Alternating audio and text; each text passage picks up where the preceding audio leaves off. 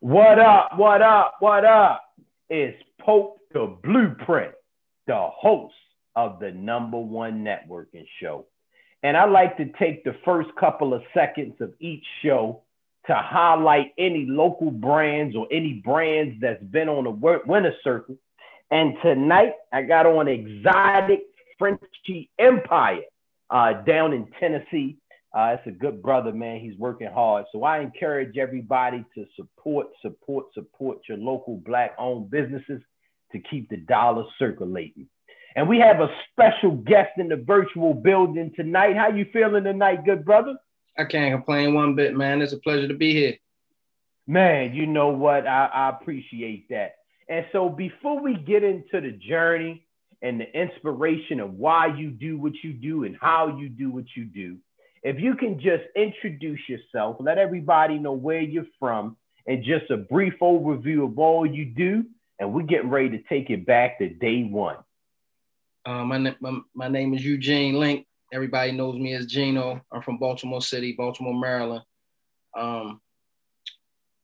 Overview of what I do, man. I own my own real estate development company. I have my own trucking company. I'm working on a residential staffing agency. A substance abuse center. I got a lot going on, man. I'm one of those people that's from I'm from a level of poverty that a lot of people use as an excuse to diminish the capabilities of the progress that they can make in life. So now that I've reached a certain stature, I'm in a different position in my life, and giving it back or turning it around is something that I'm interested in doing. And I've been through enough. I experienced enough firsthand to be able to lead people in a different direction. Now let's take it back to day one, right? Because you have multiple businesses that you're involved in. You're inspiring people. Were you always this way growing up, or take us back into the mindset as you were developing your mind growing up? Well, no, I wasn't always like this, man. If I could take it back to day one, I experienced a lot of things in my life that I know for a fact that some people, they couldn't walk a mile in my shoes. And I say that to say that, you know, I came from a situation where where do I want to start? I don't want to move too fast. I want to keep a nice pace going. But yeah, I had some parents that had some issues, you know, and the issues were visible, but the issues also caused problems within, you know, the upbringing of my brother and I, God rest his soul. My mother was not even a functional addict, but my mother was a drug addict. And my father had bouts with alcohol. So I witnessed two ends of a spectrum, like firsthand, and how bad it could be and what it could do and how it could destroy a household. And it became so much that a person like myself at a young age, I learned how to become numb to pain. It numbed me because I didn't get a chance really to express how I felt about things, because I had a younger sibling that was a little bit more sensitive to situations than I was. So I had to harbor my feelings. I had to learn how to bottle them up. So moving forward with those things being in existence, my grandmother had enough. One day she decided that she was coming to get me and my brother. And she took us into a home and started to groom the man that I become today. And I'm very thankful for that. Man, that's deep, man. She definitely That's deep. We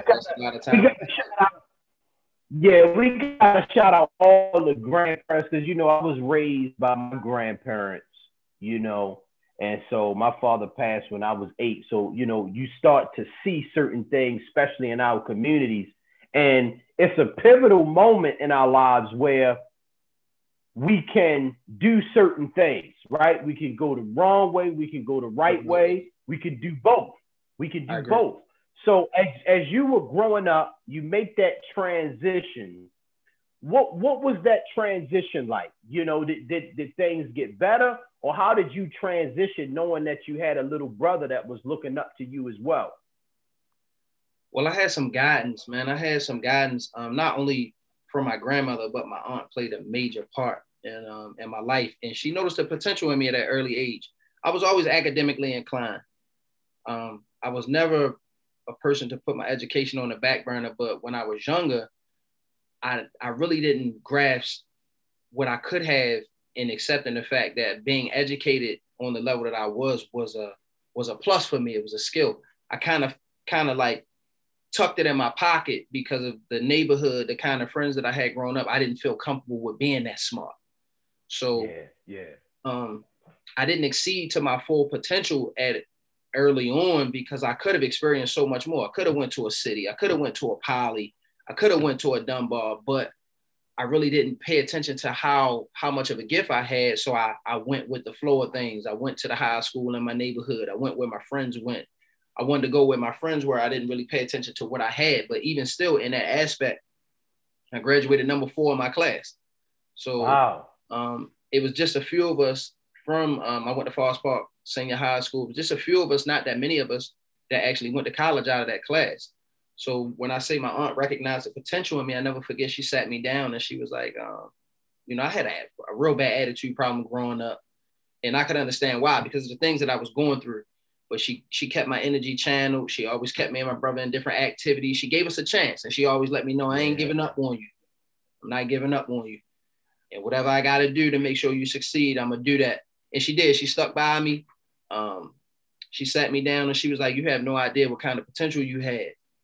She was like, you exceed at levels that your friends don't understand and they can't. She was like, you exceed without even studying hard, Eugene. You don't come in here and read, study. She was like, and you do very well for yourself in school.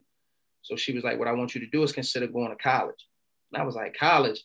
I'm not going to college. What's the big deal about college? None of my friends was talking about going to college. None of them. Yeah. None of my friends were talking about going to college. So my aunt had started to introduce me to things like I never forget.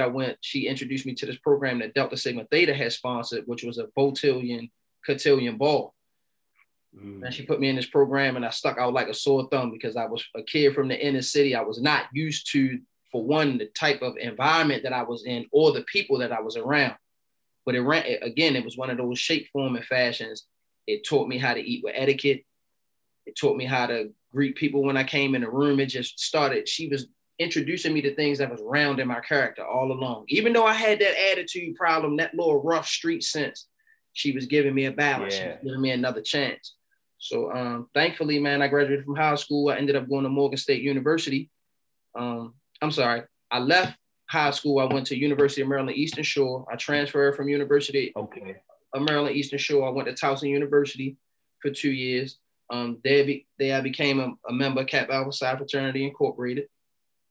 I pledged by myself. That was a whole nother experience that was humbling. You know what I mean? 16 weeks in that hole by yourself. That's a different experience.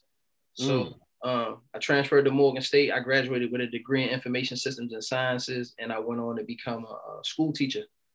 I taught school for a few years, but even throughout my college career, I mentored children with behavior disabilities, and I understood why I was so successful because I was once that child. So I knew how to reach them. I knew how to deal with them. I knew how to convince them to make a change or assist them in making the change, not even convincing, because I was once that child. So I knew directly how to communicate with them. And I was very successful with that. And even still today, once I kind of finish a few things that I have going on, I'm going to start my own program, a transitional program for them as well. So, I got a nice little background, Yeah, and that's why I love doing the show, right? Because a lot of times we see the success of people and we don't understand the backstory, the inspiration, the mindset on how you got to that point. So as you're going through, I'm like, okay, it makes sense when I see you move and you're doing the motivational videos and you see people like yourself speaking with passion. And, one of the photos I said you were speaking to the youth, and so now it starts to make sense about the backstory of that inspiration. So when did you make that transition to get into entrepreneurship? Because like you said, you could have stayed your traditional route, but you kind of took it up another level. When did that switch happen? Well, what happened was another chapter of my life that took over. Coming up, I always had that entrepreneurial ability. And when I say that, you know, I'm saying this with, you know, with meaning. Like I was really successful in the street. You know what I mean? Like I had a side of me, even though that I went to school, even though I obtained my education, that was my aunt telling me, give yourself a chance, Eugene, but this is what always had a hold on me. And I was very successful at it. And I was very successful at it because I was articulate. I always knew how to apply a system to whatever I was involved in. And you know, I gained a heavy stream of income, and I was able to see, do, and experience some things that at that time people my age were not doing. You know what I mean? Yeah. So, and I ended up getting in trouble behind it. You know, I got a federal indictment, and everything was taken away from me. And even before I went to school, even before I went to federal prison, I had, you know, I had a lot of things going on that were positive. You know, I had a couple of rental properties. I was working. I was a school teacher, but nobody knew about the dark side except for the people that were involved in the underworld with me. You know, I could be like Superman and Clark Kent. You know, nobody knew that Clark Kent was Superman. And that's how my life kind of teetered. And then one day it just came to an end, you know, and I caught a federal indictment and it sent me to prison. And during that situation, I was stripped of everything that I had.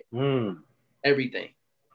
They took everything that I had. And the whole time I sat down within that sentence, all I thought about was what I coulda, woulda, and shoulda did with the money that was taken away from me.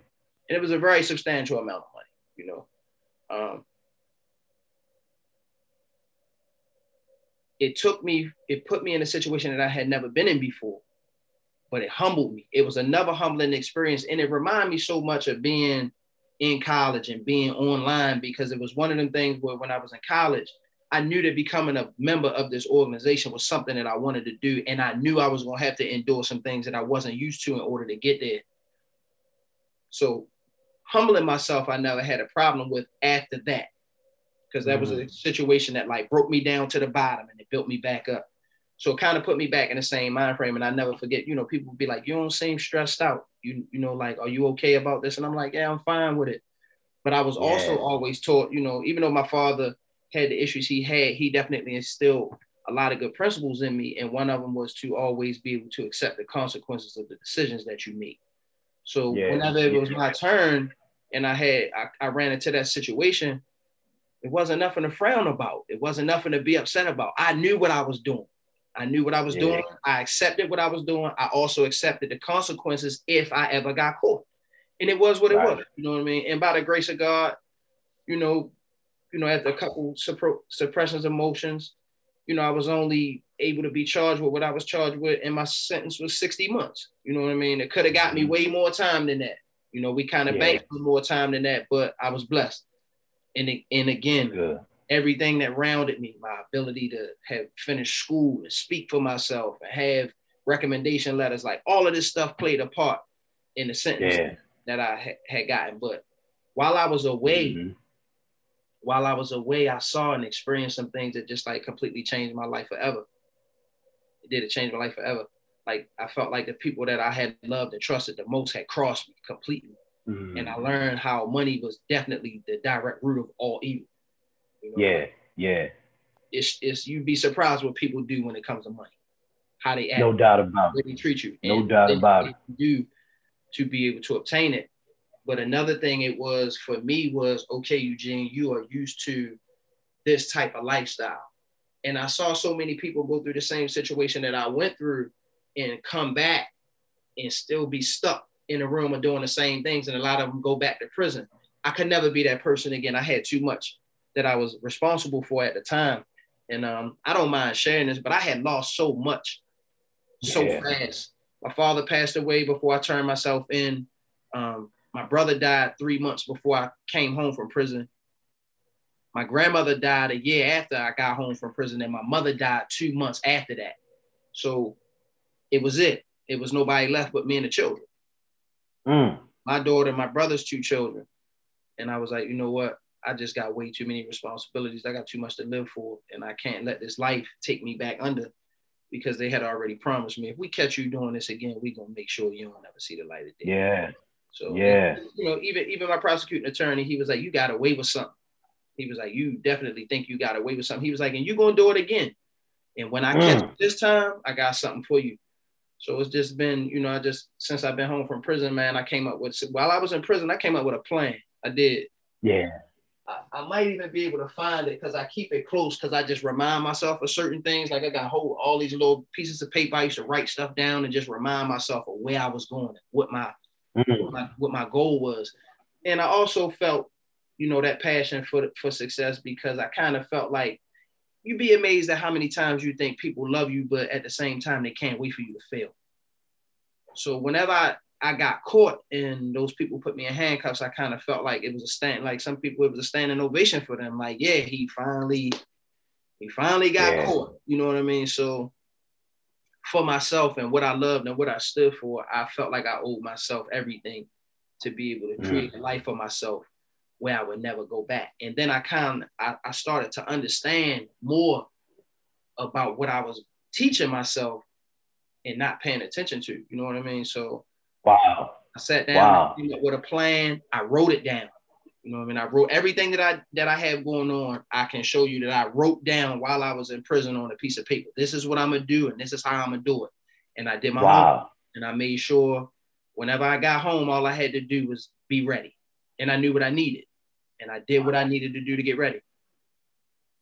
So, now, how important was that, right? Because like you said, going through those ups and downs, coming home, a lot of people, like you said, they have a tendency maybe to go back, or not even go back. When they get home, they don't have any type of plan, because society won't accept them. They go apply, they have a record. And so how did that spark happen for you when you were away? Did you have a group of people that was kind of giving you game? How did you know that what you wanted to do on the outside was it? Well, for one, I knew how I was. Like I said, the kind of money that I was making, I had obtained a very successful lifestyle for myself. You know what I mean? Like I had some things that I know that people wasn't really accomplishing. That was working 9 to 5. So I knew that was something that I wanted. Once you experience something like that, you never want to settle for anything less. So yeah, knowing that now that I was, because it resonated to me, you're a convicted felon now. So you gotta do this the hard way. You gotta do this the long way. You know what I mean? You want to obtain that type of stature again, because even with a degree, Eugene, once they run your background and see that you've been arrested for trafficking or you did some federal time for trafficking, they're gonna frown their face at you. For one, you're an African-American male. And for two, you're a convicted felon. You struck out already. You don't even need strike 3. One of those 2 factors was going to lead me down the file, what they call it when they throw stuff away, file 13. Yeah, file 13. Yeah. So I knew, I was like, all right, cool. What we going to do? What are we going to do, Eugene? Yeah. Because now this is what you got to plan for. And if you want it, you can go get it. Because I never took no for an answer. So, I'm listening to the guys like, yeah, you're a convicted felon. You're not going to be able to do this. You're not going to be able to do that. And I'm like, y'all just so easily influenced by what people say. But I was always the type of person that never take no for an answer. So once I start mapping my plans out, the next step I just needed was I just needed my freedom so I could go get it. Yeah. and what I saw, one of the things that, some of the things I always like to read. I never had a problem with reading. Like I was never deficient in any reading. And if you ever want to hide anything from people of our kind, and when I say that because our kind, we think we know everything. But we lack the knowledge. Why do we lack the knowledge? Because we don't read. If you ever want to hide something from us, all you gotta do is put it in a book or put it in some literature. Put it in a book. Yeah. Coming up, our people think that everything else is so much more important that they're not paying attention to learning how to read. So when you hand them something, they can't read it. or if they read it, they never learn how to process information. So they don't know how to read, comprehend the information, and then use what you learn to your advantage. You know what I mean? And that was one of the things that I really appreciate my aunt for allowing me to accept the fact that you're smart. You smart. Take advantage of being smart. So I did. And when they locked me up, the first thing I started doing was reading. I never read the newspaper before, but I spent so much time doing nothing, I would read the whole newspaper. Wow. So I was just feeding myself. And I never forget that when I first got to federal prison, like these guys was giving me these hood novels to read. And as I'm reading the novels, all I kept saying was myself. And I was like, I don't need to be reminded of what I was doing because this is stuff that I was doing. So I was like, I need something different. I don't remember his name. He was like, man, read this. You might like this. And he handed me Rich Dad, Poor Dad. Robert Kiyosaki. I read Rich Dad, Poor Dad, and I was stuck. I was so fascinated by the book, I read it twice. And then I called home. I need the next 3 books that come behind this series. I want this book. I want these books. So once I read those books, I started reading Think and Grow Rich. I read The Richest Man in Babylon. I was reading everything. And what it was doing was it was just fueling my brain. And it was teaching me at the same time. So I was like, all right, cool. I know I need multiple streams of income. How do I build it? I'm going to use this to build this. I'm going to take the proceeds from this to do that. Like I just had it all mapped out. I did. It was a little slow start whenever I got home from prison, but it was on. And what I learned after that was I was like, damn, they never taught us financial literacy while I was in school growing up. Yeah. They teach us to go to school, get an education, go to work from 9 to 5 and work for somebody. Now, as an entrepreneur, I know that structure is to only make somebody else rich. Why not use the same information that I just learned to invest in myself to make myself rich? And that's why today you see me preaching to our people. And when I say our people, I mean whoever's willing to listen. I don't care what color they are, black, white, orange, yellow. If something I'm saying makes sense to them, then I want them to hear it. Because we're not taught financial literacy. You know what I mean? We're not taught that. These Caucasian white kids growing up in these rich families, they having whole financial seminars with their children, sending them to classes, teaching them what to do with money. And not even what to do with their money, how to build credit to use other people's money to get there. We not taught that. We not. I guarantee you these kids sitting in class nowadays with their earplugs on listening to Lil Boosie. Boosie ain't rapping about no financial literacy. You see what I'm saying? Right. And it's good to see some of the rap stars now, like your Yo Gottis, your Jeezys, the stuff that they are talking about because they were once in that realm too. But now they master entrepreneurs. They own stuff. And don't get me wrong, they rapping about what sells, but if you can kind of dig into them on the back end, they're excelling, man. You know what I mean? So I know that I'm a factor. I'm a big deal in my hood. You know what I mean? Like I'm not bragging about it, but I'm one of the people that's talked about because of some of the things that I was involved in. So I'm like, all right, cool. If somebody wants to follow me now, let me give them something else to follow. Right. And that's what we need. And that's what we need to do, right? Because it's certain things that the youth look up to. Exactly. They're not going to listen if you don't have any credibility, right? So Absolutely. if you're a very tight and narrow person, all salute to you. Everybody take different paths, but certain youth are not going to listen to the straight and narrow, right? They need to see that you've been down that path and like, okay, you can pull up in the Bentley just like Yo Gotti can pull up in the Bentley. Absolutely. Like it's certain things that appeals to them. And so I'm glad that you're speaking on that because that's what appealed to the youth is the flash and the glamour. But behind that comes the message. Exactly. And when I've been, I have frat brothers, they principals, they teachers, they invite me to come speak to their kids. And when I show up, I don't show up and don't get me wrong, I'm a very polished individual. You know what I mean? I can put a suit and a tie on and I can go in a room and I demand the presence of the room. But on the flip side, like whenever I'm going to speak, I know the attention that I'm trying to grasp. And I don't want to be the boring person that comes in there with a shirt and a tie on. And they hearing me, but they not listening. So when I walk in there with my Rolex on that's lit up and a big diamond chain, the first thing they look in some red bottoms. They like, oh shucks, who is this? So now you introduce me to these kids like, oh, he's a business owner, and they look and they scratching their head like, a business owner. Yeah. Yes. Yeah. Because you can own a business, and if this is how you choose, if this is the characteristics of your personality, and this is how you want to present yourself, it's okay to do that. But you don't always have to accept that I gotta be a dope boy to have this image. No, this is an image. This image should not be attached to negativity all the time. And if you don't believe it, here it is right here, right in front of you. And that's awesome. And that's awesome because a lot of times when the youth are growing up, they don't have that guidance and they get into the game. I mean, like you said, when you were coming up, you were basically doing entrepreneurial type things. It was just in a different industry. So we had so many brilliant minds in our neighborhood.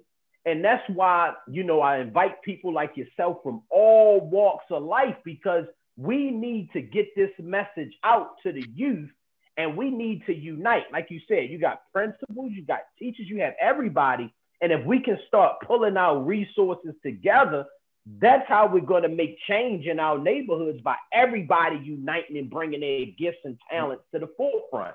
Yeah, that's how it is. The bad thing is that the culture in a lot of the African-American and urban societies is like crabs in the barrel.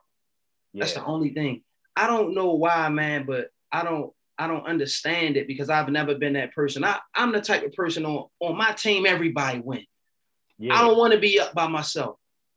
I don't. I don't want to be the only person in the club no more spending all the money for the bill. If I got 5 people with me and everybody got $1,000 a piece, we're going to spend $5,000. We're going to look just as good as we look if I'm the only one in there spending $5,000. But everybody doesn't have the capabilities of pushing their team to obtain that amount of success. So what I started doing was I had to learn that, Eugene, everybody can't go. Yeah. Can't take everybody with you. And I started surrounding myself around people that was like-minded and doing the things that I was doing. And I watched myself excel. And before I knew it, I was at a place where I had reached a status that I didn't think that I could amount to that fast. I'm a year in the trucking game. Today I'm just waiting for a purchase to be final, and I got truck number 4. And I'm a year in the game. We get into the trucking game, right? Because you know what I mean. And this conversation we gonna pick up, like, you know, because it's certain segments that I'm developing in the Winner Circle called Boss Talk Edition, and so we're gonna elaborate on some of those things because it's very dear to my heart. You know what I mean? And that's why I'm going so hard, because I see the vision, I see where social media is, and it's like we gotta push this message, right? So we definitely gonna have that conversation. So now, as you're making that transition, you have your plan. What was the first entrepreneurial endeavor that you kind of sunk into and said, this, we're gonna move this forward? Was it the trucking? No. Okay. First it was, the first thing I did was, I got a friend, man. I got a friend by the name of Josh Smith. They call him the Cyber Hustler. Okay. They call him the Cyber Hustler, known as the Cyber Hustler on Instagram. Josh called me one day and was like, because even when I came home from prison, I kind of got back in the mix. I did. My back was against the wall, and I was trying to find my way, and some things weren't the way that I left it. And he saw it. You know, he was a good friend of mine. So he was like, listen, bro, I don't want to see you go back. I don't. Let me show you something. You know, come on down here to Florida. Let me show you something. And I did. I ain't second guess it, because he invited me one time before I even caught my indictment. He did the same thing. He was like, yo, I got something I want to show you. Well, Josh was my son in high school. We played football together. Like, we just real good friends. So he was like, man, let me show you something. And I just had so much going on in my own life. I was like, all right, I'm going to catch up to him and see what's up. But I just never grabbed a hold of what he said. So he did it again. Whenever I came home from prison, he was like, man, listen, man, get on a plane, come on down here. He actually came up here and made me meet him at Fleming's. We had dinner. He was like, I got something I want to show you. He was like, but I need for you to be willing to do something different. He was like, I'm telling you, it's going to change your life because you're a hustler. It's going to work for you. He was like, you're going to do the same thing you're doing now. You just going to apply it to a different market, bro. He was like, you know, the product change, but the profit margin stay the same. You know, all we're going to do is switch the product. The product ain't going to be illegal no more. He was like, but you can hustle this the same way. And he did. Mm-hmm. He introduced the Amazon game to me. You know, he showed me he gave me the basis, and me just being a hustler, I put my little spin on it, and it was through the roof, and I did well. Like I did, you know, excuse my language, I kicked Amazon in the ass. I tore their ass up. So, and that's where I developed the slogan, "Race You to a Million" from, because me and him kind of had this little friendly like competition because we was getting a lot of money. Like I mean, I'm not even going to exaggerate. Like sales, we probably was doing $150,000 a month a piece. And we was just going back and forth. Where you at today? Where you at this month? I might have did 91,000. He might have did 200,000, 250. But that was his game though. You see what I'm saying? Yeah. And I wanted him to know that, you know, I'm on your ass. You showed me something. But he definitely gave me a jump start. And Trump got in the office, and it kind of like started to teeter some things where we was buying our supplies from and start making it hard for us. And we was losing money. So I told him, I was like, I was always interested in real estate. I bought my first house when I was 19 years old. Okay. Yeah, I bought my first house when I was 19. I put my, you know, I had flipped my first house. I kept it as a rental property. So I was always interested in real estate. And the whole one of the things I did while I was in prison was I watched Flip or Flop a lot. Anybody that was locked up with me can tell you that. Like, this boy used to sit in the TV room and watch Flip or Flop for hours. It was one of my favorite shows. So I already had the concept down pat. I told Josh, I said, bro, I'm going to take this money here and I'm going to play Monopoly now. I was like, I got it. I'm cool. I was like, you know, the door's open for you to come whenever you're ready. You know, he had his own endeavors that he was interested in. And I did. I started my own real estate investment company. Yeah. My own real estate rehabilitation company. And I did 5 houses one year. I flipped 5 houses, and they was outstanding. You know, man.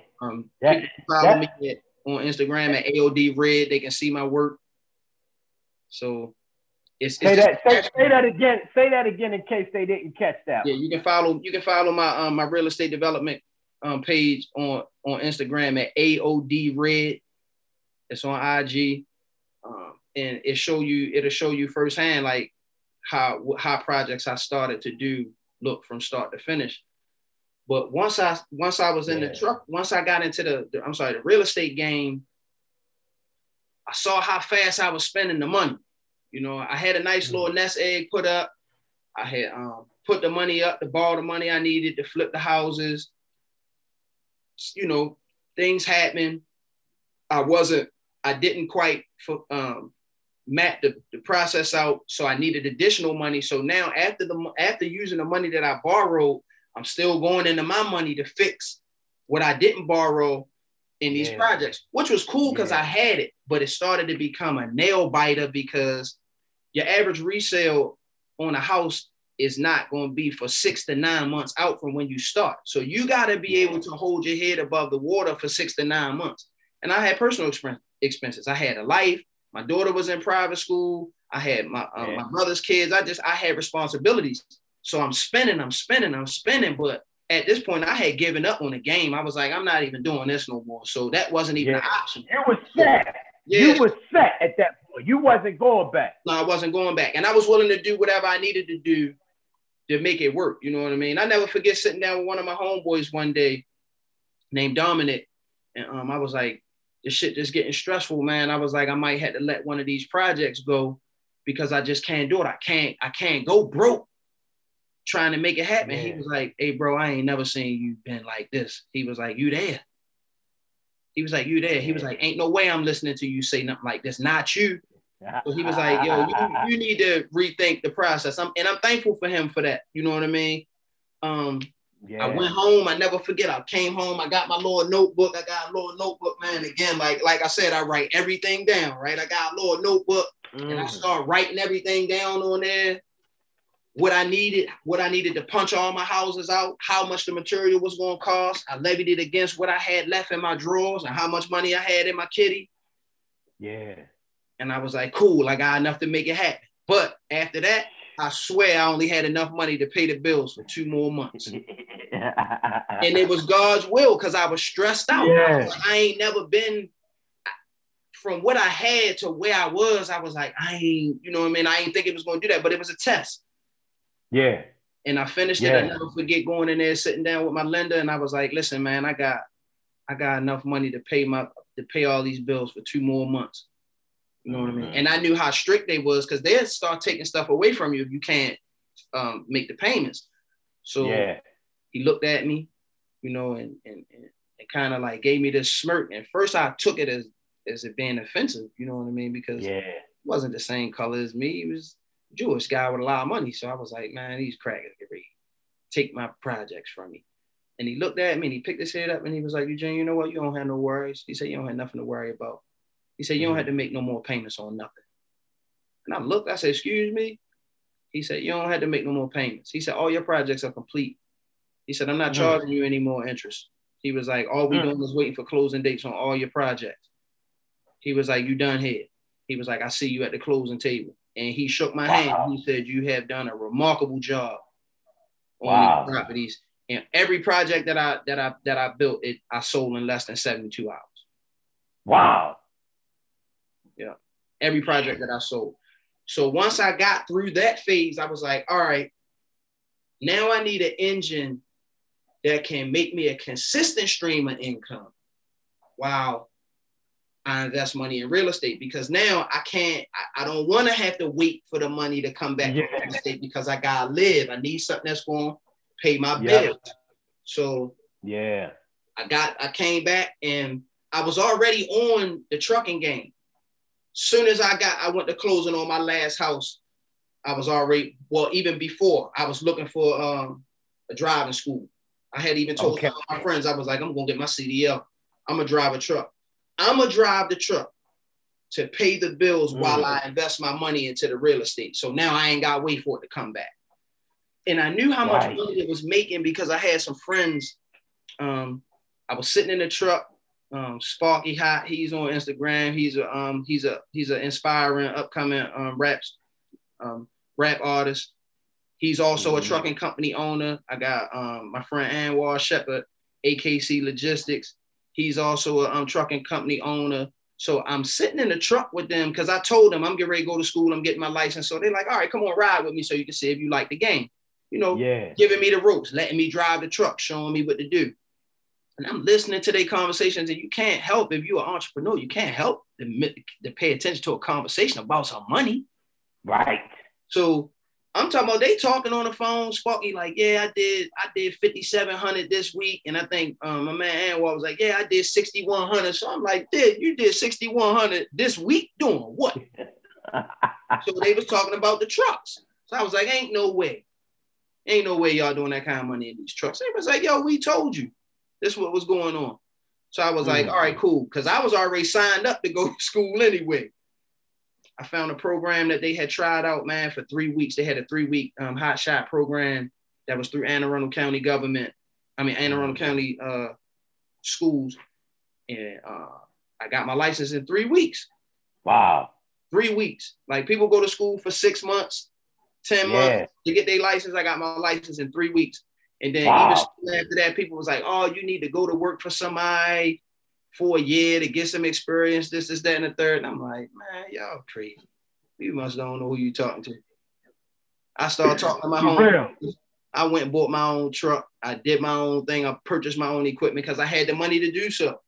Right. And I got behind that steering wheel and it was a wrap from there. I went and I started to see the same things. I started to acquire the same kind of money I was getting when I was in the street doing the wrong thing. So I was like, damn, that's what it's like.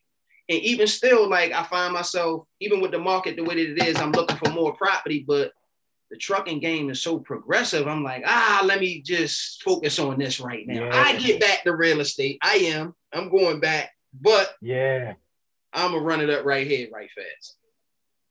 Yeah, and you know the one thing people don't understand, because I'm going to start my trucking company this year. The thing people don't understand is that when the pandemic hit, the trucking industry didn't slow down.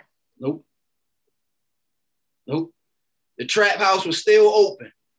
Still jumping. The trap was still jumping. Yes, sir. Good. And the weight was still being moved. We were still running loads.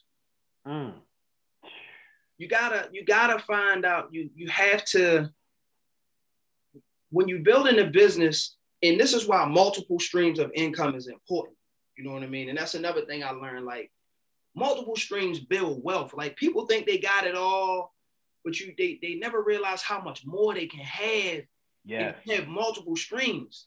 Multiple streams of income is how you get there. So if you work in a 9 to 5, that's cool. That's okay.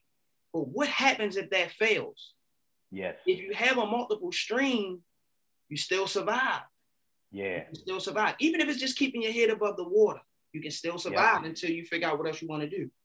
Another key to that is making sure the industry you choose is one of those streams of income is recession proof. Yes. You got to make sure that no matter what happens, that you are going to be able to, this is going to operate no matter what. There shall always, one recession-proof stream of income shall always be a plus in your portfolio. And I knew, I did my homework on the trucking industry. 97% of the goods of in the United States of America is moved by a truck. Yes, yes. So what happens in the middle of a pandemic when we need all this food, supplies? Guess who the only people outside on the road? Us. Truck. That's a fact, man. Still moving up and down the road, man, because that's how it's transported. And it's like, and one thing you said too, and people need to grab about the multiple streams, is the stress level, right? Because you talked about, in the real estate and how the real estate strategy you were doing, like you said, that time span was the nail biter. But when you can get those multiple streams, now you can also make decisions in peace. In peace, because you're not worried. You're not worried about how you're going to pay for this, or how you're going to pay for that. You're not worried. You don't have that stress. And that's where I realized that those multiple streams were very important. So now my aim is to make money in my sleep. You know what I mean? I want to make money whenever I'm sleeping. So it's important to invest your money in stocks. It's important. And all of this comes with also surrounding yourself around the right group of people, because each one teaches one. I do. I got a homeboy that he pays more attention to stocks than he does anything else, but now he owns 3 trucks. You know why he owns 3 trucks? Because I'm his homeboy, and I told him, you need to take some of that money you got and buy some trucks. Yes, yes. And he did. You know Speak to that point, right? Because, your network determines your net worth. Yes. And so talk about how important it is to have that power circle, because I don't think people really realize how important it is to have a team around you of people like yourself. One, you have to not be intimidated. One.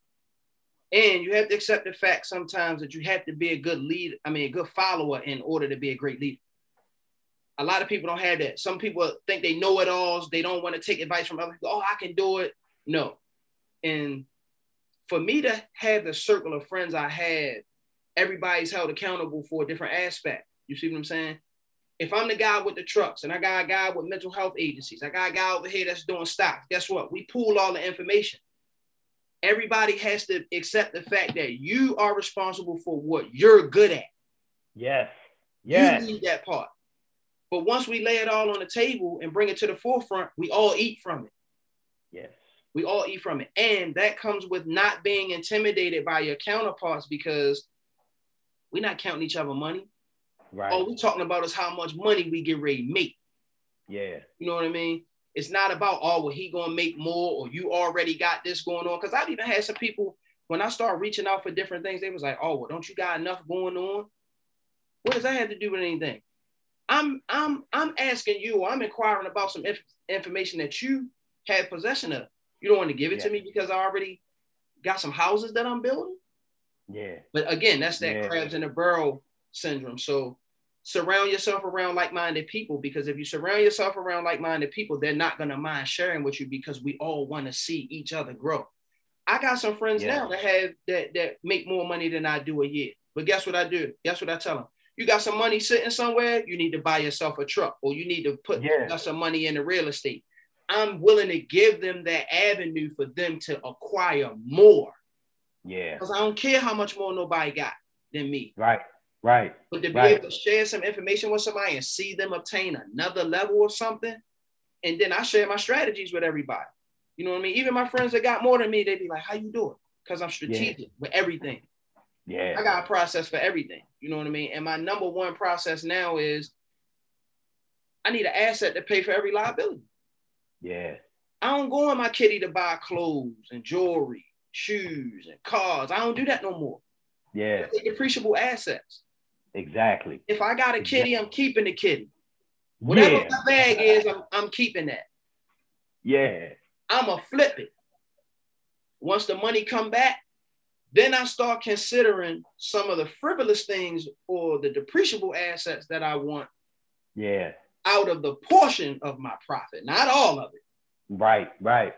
Because I want my kitty to grow too. Because if my kitty grows and I reinvest my kitty, that means my profit margin elevates. Which means I can afford more stuff. Just like I said about a truck.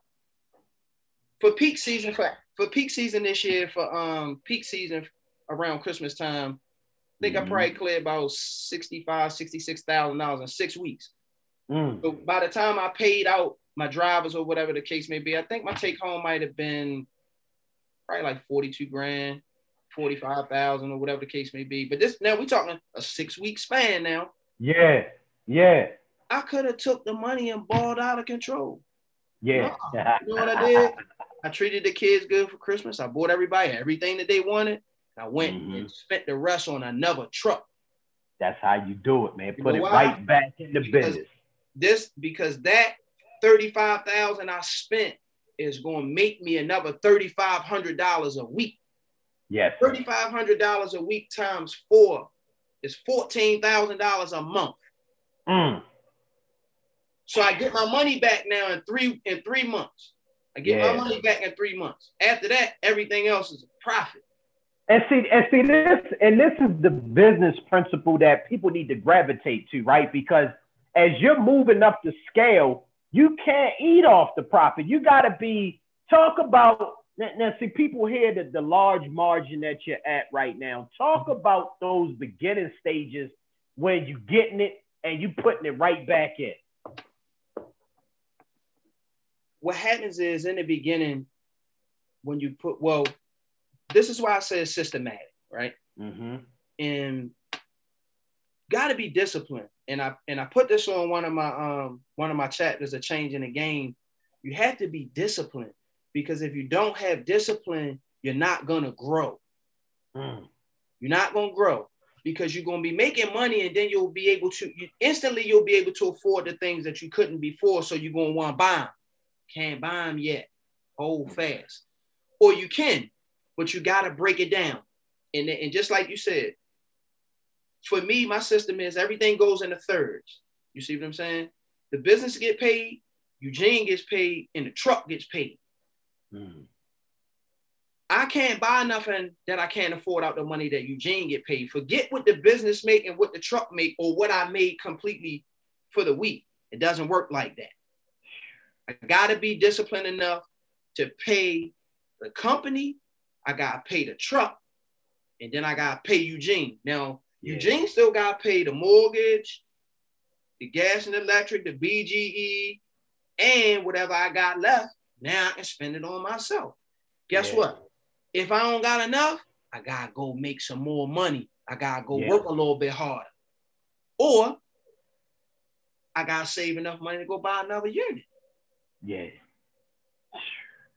It's just everything is systematic, bro. And I say that because these are the things that we are not taught.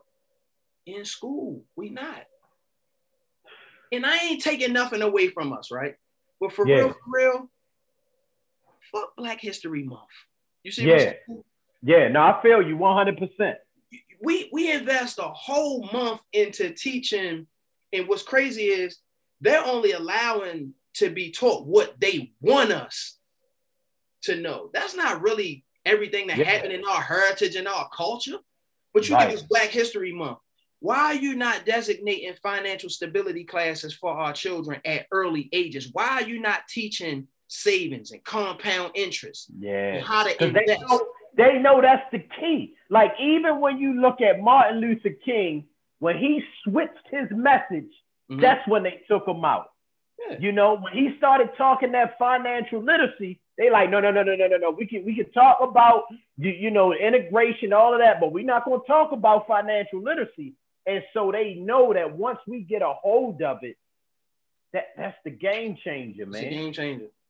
It is. And once we as a people, and I say this, and I break it down in the lamest terms, and I even tell my guys outside that be out on this block, I be like, bro, all you gotta do is make $300 a day. $300 a day get you $1,500 a week, make you $6,000 a month, gives you $72,000 a year. I said, does that not make sense to you? And $300 is not a lot of money to me. No. Not for you outside. I said, but by the time y'all blow it on your vices, smoking your weed, you buy a couple outfits, you done exhausted your money. Well, how am I supposed to make $300 and keep my $300? You know how? Because it's 24 hours in a day. How many hours it take you to make $300 outside? It don't take you that long. Take your ass to work. I don't care if you guys stock a shelf in Walmart overnight, if you guys sling some trash off the trash truck for Baltimore City for a few hours a day. It's enough time in the day for you to do that. But if you're not willing to put the work in, you ain't getting it. You want this instant gratification. You want it right here, right now. And this block ain't gonna get it for you. It's not. It's gonna get you killed and it's gonna get you locked up. And these niggas be fighting over some shit that don't love them back. Y'all fighting over a block that ain't even yours. This block don't love you. Yeah. That's true, man. That's true. And so now, as you were going through, right, you were introduced to the trucking game. Now, you started driving first, or did you? What was that transition like, and when did you make the transition of employing other people? Well, I already the game plan I came up with in prison was never to drive. It was always to be the owner. And I'm talking about I mapped it out to a T. But when I started to pay attention to what I needed, and I was like, all right, cool. What happens if I need to be able to move this truck? I got to call somebody. What if somebody's not available? And I'm the type of guy, I got a real big pride issue because of the things that have happened to me. Because I never want to have to ask nobody for nothing. I don't. I don't never want to have to ask nobody for nothing. So I want to be able to take care of all mines all on my own. So what I do is I structure my process from top to bottom. I need to be able to do whatever role I need to be able to step into. I got to be equipped to do it. So I knew step number one was you need to be able to drive this truck. Even if you don't drive it, you need to be able to drive it in the event that something happens. If you got to go get it, you ain't got to call nobody. You don't have to pay nobody. And you're not on nobody else's time. You got to learn how to drive it. But once I start learning how to drive it, I like it. I was like, oh, I like this. So now I can be slick. I can play the music I want to play. And now I get to drive around and I get paid for doing it. Oh, man, I'm getting ready to be the slickest joker to drive a truck. When you're doing something that you're having fun with, you have no problem with making money. It's not a job where I wake up and be like, gotta go to work. I started working with some of my guys. They was pulling out the yard at 5 o'clock. I was down there at 3:30. I was already coming back down the road by the time they were coming up. Yo, how many loads you put on the ground today? 3. What? Yeah. So you lead by example. You were leading by example. They can't say, no, boss man up there is slacking. You like, I'm up before y'all. Where y'all at? Where y'all at? And these guys, now in the beginning, these guys that been in the game 15 years before me, and I'm still getting up. I'm the first person in the yard. I'm the last one to leave. last one to leave. So now, even with my guys, it goes back to what you say. If I blow that fire up underneath of their ass about not putting forth the effort, how do you not get it if I'm out doing it too? I ain't sitting home behind the desk calling you, or you hear me out having fun while I'm telling you what to do. No, I'm in the truck getting it in with you. So if I'm getting up and if I'm at my destination an hour before I'm supposed to be there, what's the problem? Why are you not doing the same thing? You know what I mean? And I have expectations for my guys. You see what I'm saying? Mm. This is the characteristics I want to be attached to my company. So if you don't meet the standards, I'm sorry, it's nothing personal, but you can't work for me. Now that's important. You can't work with me. That's important, right? Because a lot of times, you know, we hear the gripe with Black-owned businesses about the customer service and certain things like that. So I'm glad that you pointed out that you have expectations and standards, and that's what you are holding your people to. And I'm sure they respect you a lot more once you have that accountability in that environment that you're creating. Absolutely. Absolutely. Absolutely. Man, that's deep, man. People need to understand that you have to have standards, man, and keep people accountable, because if not, they'll just do whatever and they'll drive your business in the ground. They'll drive into the ground. They will. And it also goes to the saying that nobody's going to take care of yours like you will. Right. So again, you have to surround yourself around and you have to work with like-minded people. So before I even consider them being a part of what I have going on, we having conversation, I got to make sure we're on the same page. I got to make sure you actually want something, because if you're just telling me, oh, I just need a job for right now, you're not the guy that I want to hire. You're not that guy. I want to hear that guy tell me that, yo, I want a $500,000 house. I want a Mercedes in my driveway, because now I know, okay, his ethic is going to match. Yeah. What he want. Cool. Come on. I got you. I'm going to show you how you can get that. And you don't have to go out there to get it. You don't. You don't have to go out there to get it. And take it from me. You know what I mean? Take it from me, man. I'm a walking piece of experience. You know, I'm proof. Yeah. I'm proof. Yeah. Man, that's dope, man. That's dope. Only issue I ever have, again, God forbid, and then I shouldn't have none with them, because I have accountants now, is the IRS. It will never be the Federal Bureau of Intelligence anymore.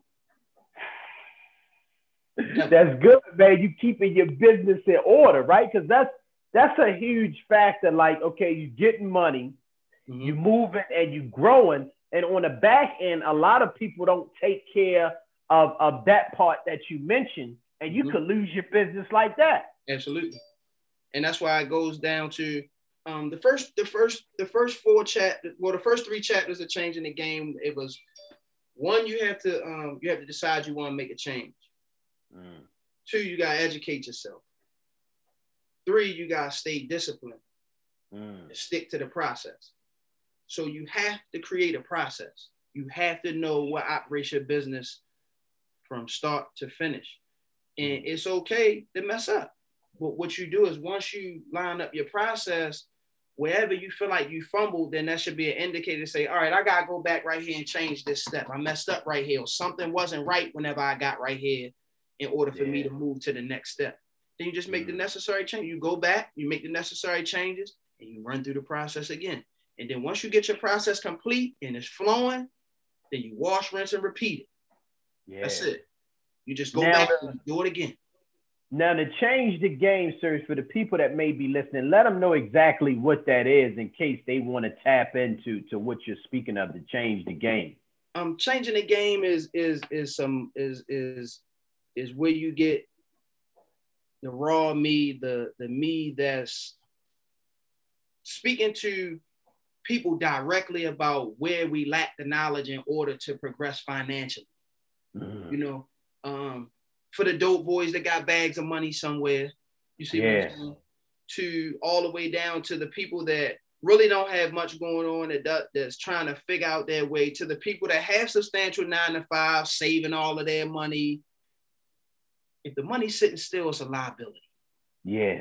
So now what I'm teaching people is when I'm speaking into existence is learning the flow of currency and how profitable it can be if you move it in a positive direction. You see what I'm saying? If money is sitting still, it's a liability. So changing the game is giving everybody a chance to progress.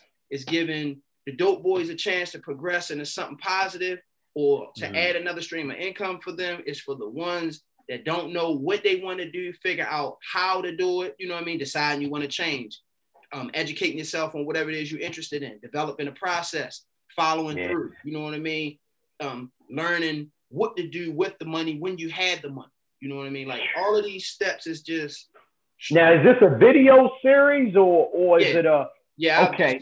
I just, when my mind started working, I just push record, man, and just, and I'd be like, all right, that's it. And I keep going. That's the way to do it, man, because that's the way I do it, because those moments of inspiration, it's tough to recreate it if you don't act on that inspiration at the moment.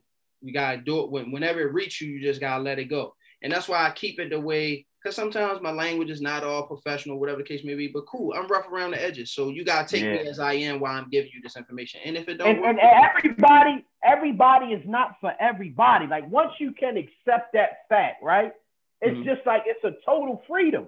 So that's why, like, I appreciate, like, when you look at somebody like a E.T., he don't show up in a suit and tie. Like you said, when you're doing your videos, you speak raw, uncut. And that's for your audience. That's for your people. And that shit ain't going to change because that's what connects with people. It's authenticity. Authenticity. Yeah, authenticity. And I don't want nobody affiliated with me or associated with me that's afraid to be authentic. Right. I don't want nobody that feels like they have to be a certain kind of way all the time, because you don't. People should accept you for who you are. Yeah. And if they can't accept you for who you are, then they should judge you by your characteristics and allow you to be present in the elements that most satisfy or complement you the best. Right. You know what I mean? So that's just how I am. And I just hope, and the reason I try to reach so many people is because, just like I said, I've been working with kids with behavior disabilities all throughout my college career. So I see where the deficiency is, you know what I mean? Yeah. What they missing. And I also, when I came home from prison, I was a substitute teacher at Booker T. Washington. I forgot the name. It was Renaissance Academy. It was like they just was taking all of the kids down there that just didn't really want to do nothing. They just was putting them all in this. And I was like, damn, it's just crazy how they just harboring a babysitting, scheme to tuck these kids away for a certain amount of hours a day. Like, man, they should be. And right. I did the same thing with them. I told the principal, I said, do me a favor. Get all of the boys in here, and I need you to put all of them in the gym for me. Give me the microphone. Wow. Talk about that, right? Talk about that. You could have sat by and just collected a paycheck. And just collected a paycheck. Yeah.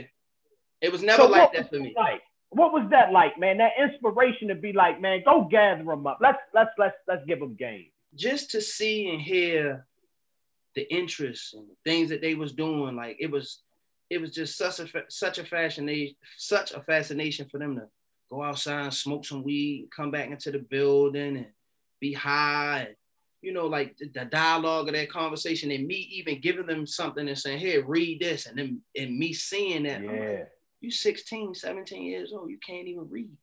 How? What you gonna do with your life? So I just had I had enough just hearing what they were interested in. And I was like, you know what? And Principal Rowe was like really for her kids. She was trying her best to save them.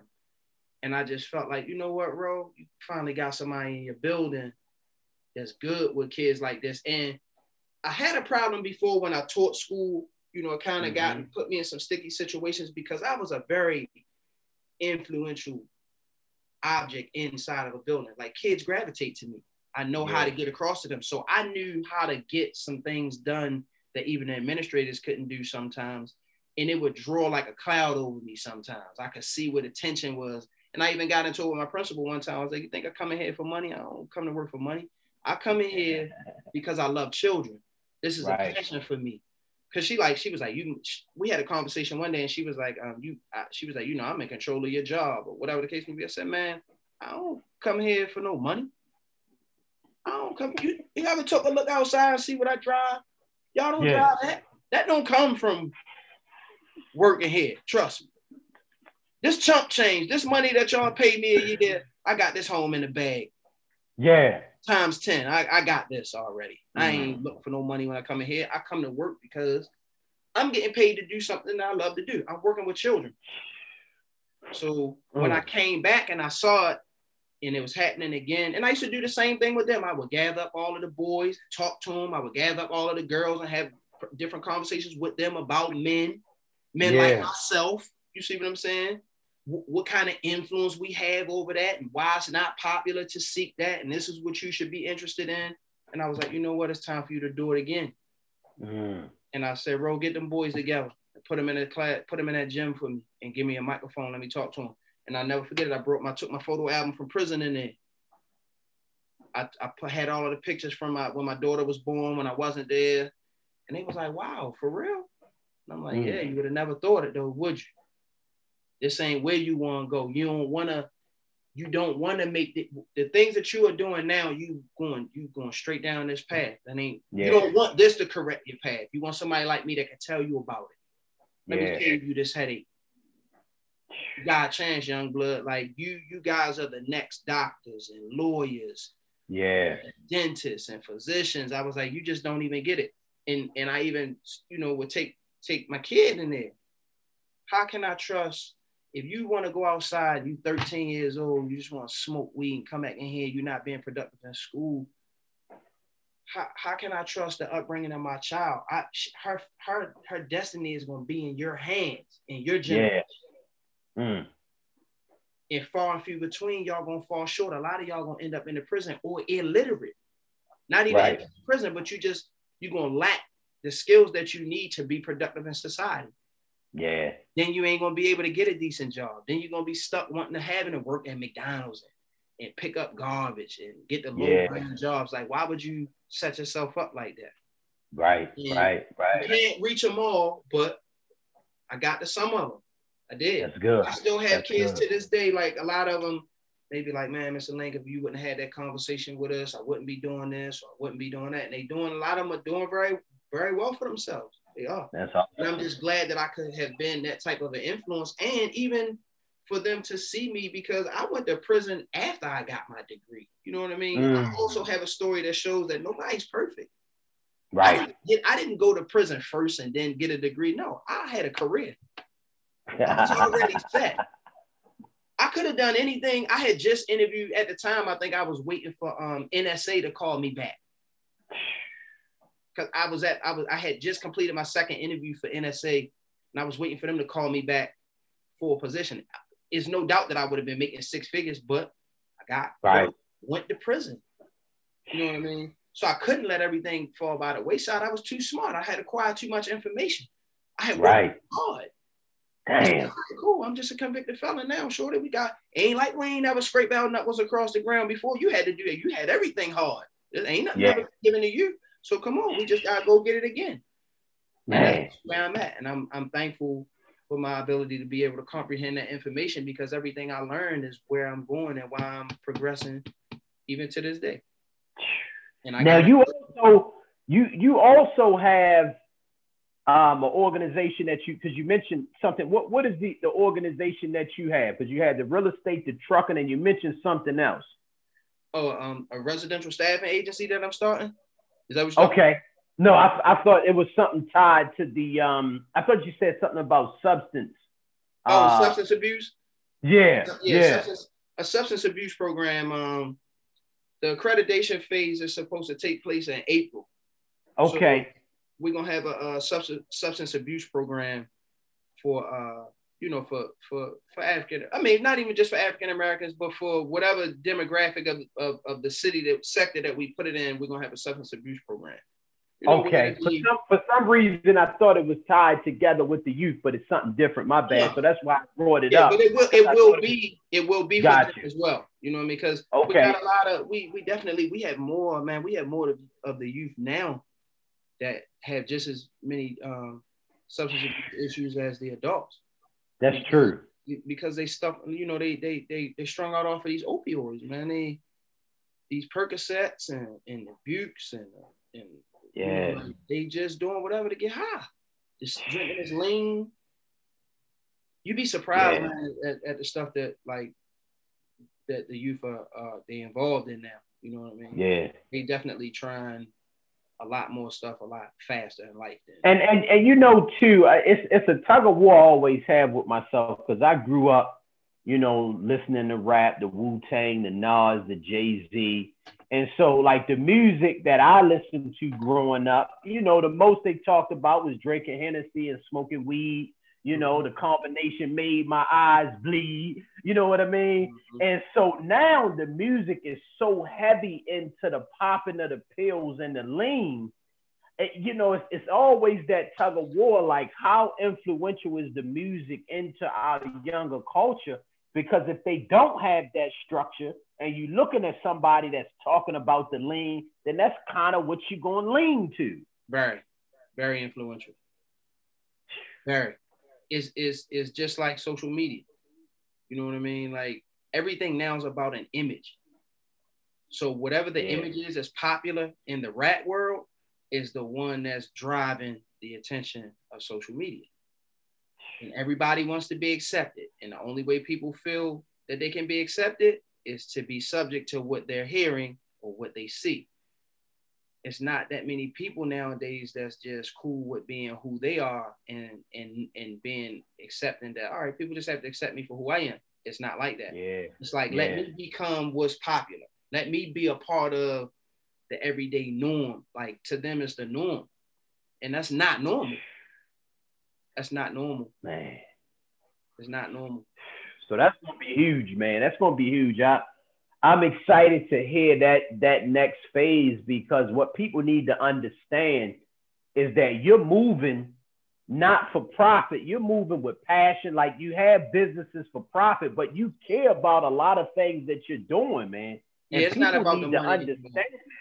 Yeah. It ain't about people need to understand that. Yeah. But I do know that, what I do know is that I know that my work ethic is gonna allow me to maintain the things that I want to maintain financially. You know what I mean? Right. My goal is definitely to reach $1 million. I want to be able to. I want $1 million in cash. I don't want to be worth $1 million. I want $1 million in cash. I want to touch it again. You know what I mean? I want to touch it again, but I want to touch it again the right way. I want to touch it again legitimately. So I do know that my ethic will provide me a substantial lifestyle. And if it doesn't, I know how to go get it. You know what I mean? I know how to sit down and map out a process and go get it. But it's not about the money anymore. It's not. Yeah. As long as my kids are happy, as long as I got a roof over my head, because I don't require much. I don't. Yeah. I like nice things, but I don't have to have them anymore. And that's another thing. Like, I acquire it when it comes. You know what I mean? Yeah. If it's attainable for me to be able to reach out and grab whenever I want it, then I'll get it. But I'm more so like, it's for the long haul now, man. I'm 40 years old, Yeah. I'm 40 and I don't want to work until I'm 65, 70 years old, the legal age of retirement. No, man, I want to kick my feet up. 45, I want to kick my feet up. I want to be able to flip my laptop open and see how much money I made today. Yeah. You know what I mean? Like, straight up, I want to be off the coast of Belize, off a yacht, with a bottle of champagne and some cranberry juice on a cell phone, making some business deals. That kind of life. That's what I want. You know what I mean? I want my family with me. I want my kids running around, swimming. I want them to enjoy some things that I didn't get a chance to enjoy and come up and see. Like, I grew up watching my mother stick a needle in her arm. You know what I mean? I knew I watched my mother do this for so long. I was so accustomed to it that when my mother OD'd, I knew how to bring her back while we was waiting for the ambulance to come. Like, no kid should to that. Yeah. You know what I'm saying? It's been nice even with my dad, my father was so drunk that me and my brother were little young boys and I had to drive the car home. You know what I mean? Like, I don't want my kids to see that. I don't. And if I can inspire somebody else to change or break the generational curse that's existing in their family so that their kids and their kids' kids can see something different, that's why I do the things I do. And that's why I'm gonna keep pushing it, and that's why I'm gonna keep promoting it. And every time I reach a level of success, it's not bragging, but I'm gonna show it because I want people to see that anything's possible. I'm a convicted felon. I'm just like you. I've been there. Yeah. And if somebody needs help, then shit. All you gotta do is reach out. I'm gonna give you the information that I have that can help you. I can lead you to the water, but I can't make you drink it. You know what I mean? I can give you the information, the resources that I have, but I can't make you drink it. And my people are more than welcome to that. And I give that shit away for free. I don't charge nobody nothing. And I'm glad that you do that, right? Like share, because a lot of times when people, you know, are rising up ranks, they go and hide. I mean, but it's important if you're authentic that you share, because it's inspiration for the next person to believe that something else is possible. So technically, it's selfish for you to go away and hide, because that means you're only thinking about yourself. Yeah. Exactly. That's it. Now, what's next for you, brother? Before we go, what's next for you? Because you're working on everything, man. What's next for you? What are you taking to the next level that you can share with us? I know some things may be in the workings, but what can you share that's on the horizon, man? What's on the horizon now is I'm actually in the last stage of my residential staffing agency. I just gotta put together some reports to send to the state of Maryland and let them authorize it so they can come out, inspect my office, and give me a temporary provisional license to start servicing people. And I picked up on that because I have a family member that's in the business, and my mother became a paraplegic. Okay. So my mother was in a nursing home whenever I came home from prison, and I just went in there and I was like, you know what? I ain't going for this. And my mother ain't staying in here. I'm gonna get you out of here, no matter what I gotta do. So once I started to ask the questions from her case manager, what I needed to do, I started to learn the process. And I'm like, damn, these people make this kind of money doing that? How do they do that? So my mother had an aide. My mother had an aide that assisted her for 10 hours a day and would come out to her house and, you know, help clean her up and feed her. And I was like, okay, this isn't that hard. I can do this. And it's going to assist some people. Yeah. So I started to put that in motion, but as I got caught up in some other things, I kind of I didn't stray away from it, but I wasn't on top of it. So I got that going on. We go for accreditation for the substance abuse program in April. There's no doubt that will go well, and eventually, I want to start my own transition program for youth. I want to transition them from dependence to independence. And I got a whole process that I've been mapping out for that, for boys and for girls. Whether it be, some transitional houses that offer some stuff that I know everybody don't want to go to college. You know what I mean? That's true. And it's not for everybody. And it's not for everybody. It ain't for me. It ain't for me. So, you know what I mean? So that's, but I do realize that a lot of times there are underlying issues, even in all of us. There's an instability somewhere that has to be identified and controlled. And when I say control, it may take some medication, it may take some counseling, some therapy, or whatever the case may be. Once you have that under control, then you can implement vocational academics that can transition them into independence. Yeah. So even if I just take 3 boys in the beginning and I revamp the process and show that it's successful, then I can go to the state and say, this is what I did. This is how I did it. Then give me some money so I can do it on a larger scale. Because I want to use money. Yep. And that's what it's about, man. Using your resources and your information. And so I'm glad that like you said, you're always thinking. And that's what people going to hear throughout this interview is just how strategic that you're thinking, right? And so that's what people need to take away. They need to gravitate to planning ahead and use those resources, man, because that's huge. That's how we're going to change the game. Absolutely. They got to be willing to, and people have to also be willing to take a step back. Yeah. Sometimes people are not willing to take a step back. Sometimes you got to step back, you got to regroup, and then move so you can, in order to move forward. And sometimes that means stepping away from the limelight, some people that are not moving in the same direction so that you're not distracted, because this is going to take some discipline. It is. It's going to take some discipline. Unless you want to just keep getting up, going to work from paycheck to paycheck to pay bills, that's cool. But that's not a goal for myself. I want to be financially free, and I want to teach my children. I want to implement a process for them to be financially free at early ages. I don't want them to even work till they. If I can prevent them working until they're 30, if I can make them financially free at 21 or 25, I did my job. Yeah, that's huge, man. And so how can people follow your journey? Let them know where they can follow you. You mentioned the real estate, but mention that one again, and then mention all the social media ways that they can tap into your motivation, man. My IG pages are Ace of Diamonds Trucking on Instagram. I have AOD Red, which is my real estate development page. On Ace of Diamonds Trucking, I kind of been going back and forth. I show a lot of my trucking stuff, but I also speak inspirationally on there. My Facebook page is Eugene Link. Eugene Link. It's on Facebook. It's just my first and last name. Again, that's where you'll get a lot of my my inspirational, thoughts or whatever comes to mind. I pretty much share. But those are the only two social media aspects or atmospheres that I promote this on. Same thing, being as though they're the most popular. Yeah. I've been invited to what's the new one that people have been using lately? What is it? TikTok. Not TikTok. Something. What's the other one where you can chime in? It's like different groups, different rooms. Oh, Clubhouse. Yeah, I've been invited to Clubhouse, but I just haven't had a chance to really like tune into it because once I get my day started, man, the work world really like consumes me. That's why I haven't been as on point with my even the different chapters and changing the game because I get consumed with work and it's only one me. But even with that, I'm learning how to work smarter and not harder. Yeah. Because as you grow, you have to learn how to start designating responsibilities to people. I can't keep trying to do everything by myself. So I'm learning, I'm growing at the same time. And I'm also sharing all of my experiences because I never want anybody to look at me and think that I got it all together. I don't. Yeah.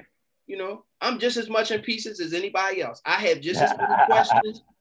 Just like people call and have questions for me, I still got a million questions for other people too. And not only to speak about myself, but when it comes to the trucking world, if anybody has any questions or anything, if it's anything that doesn't come from my page, man, it's a guy named Alex Good Energy on.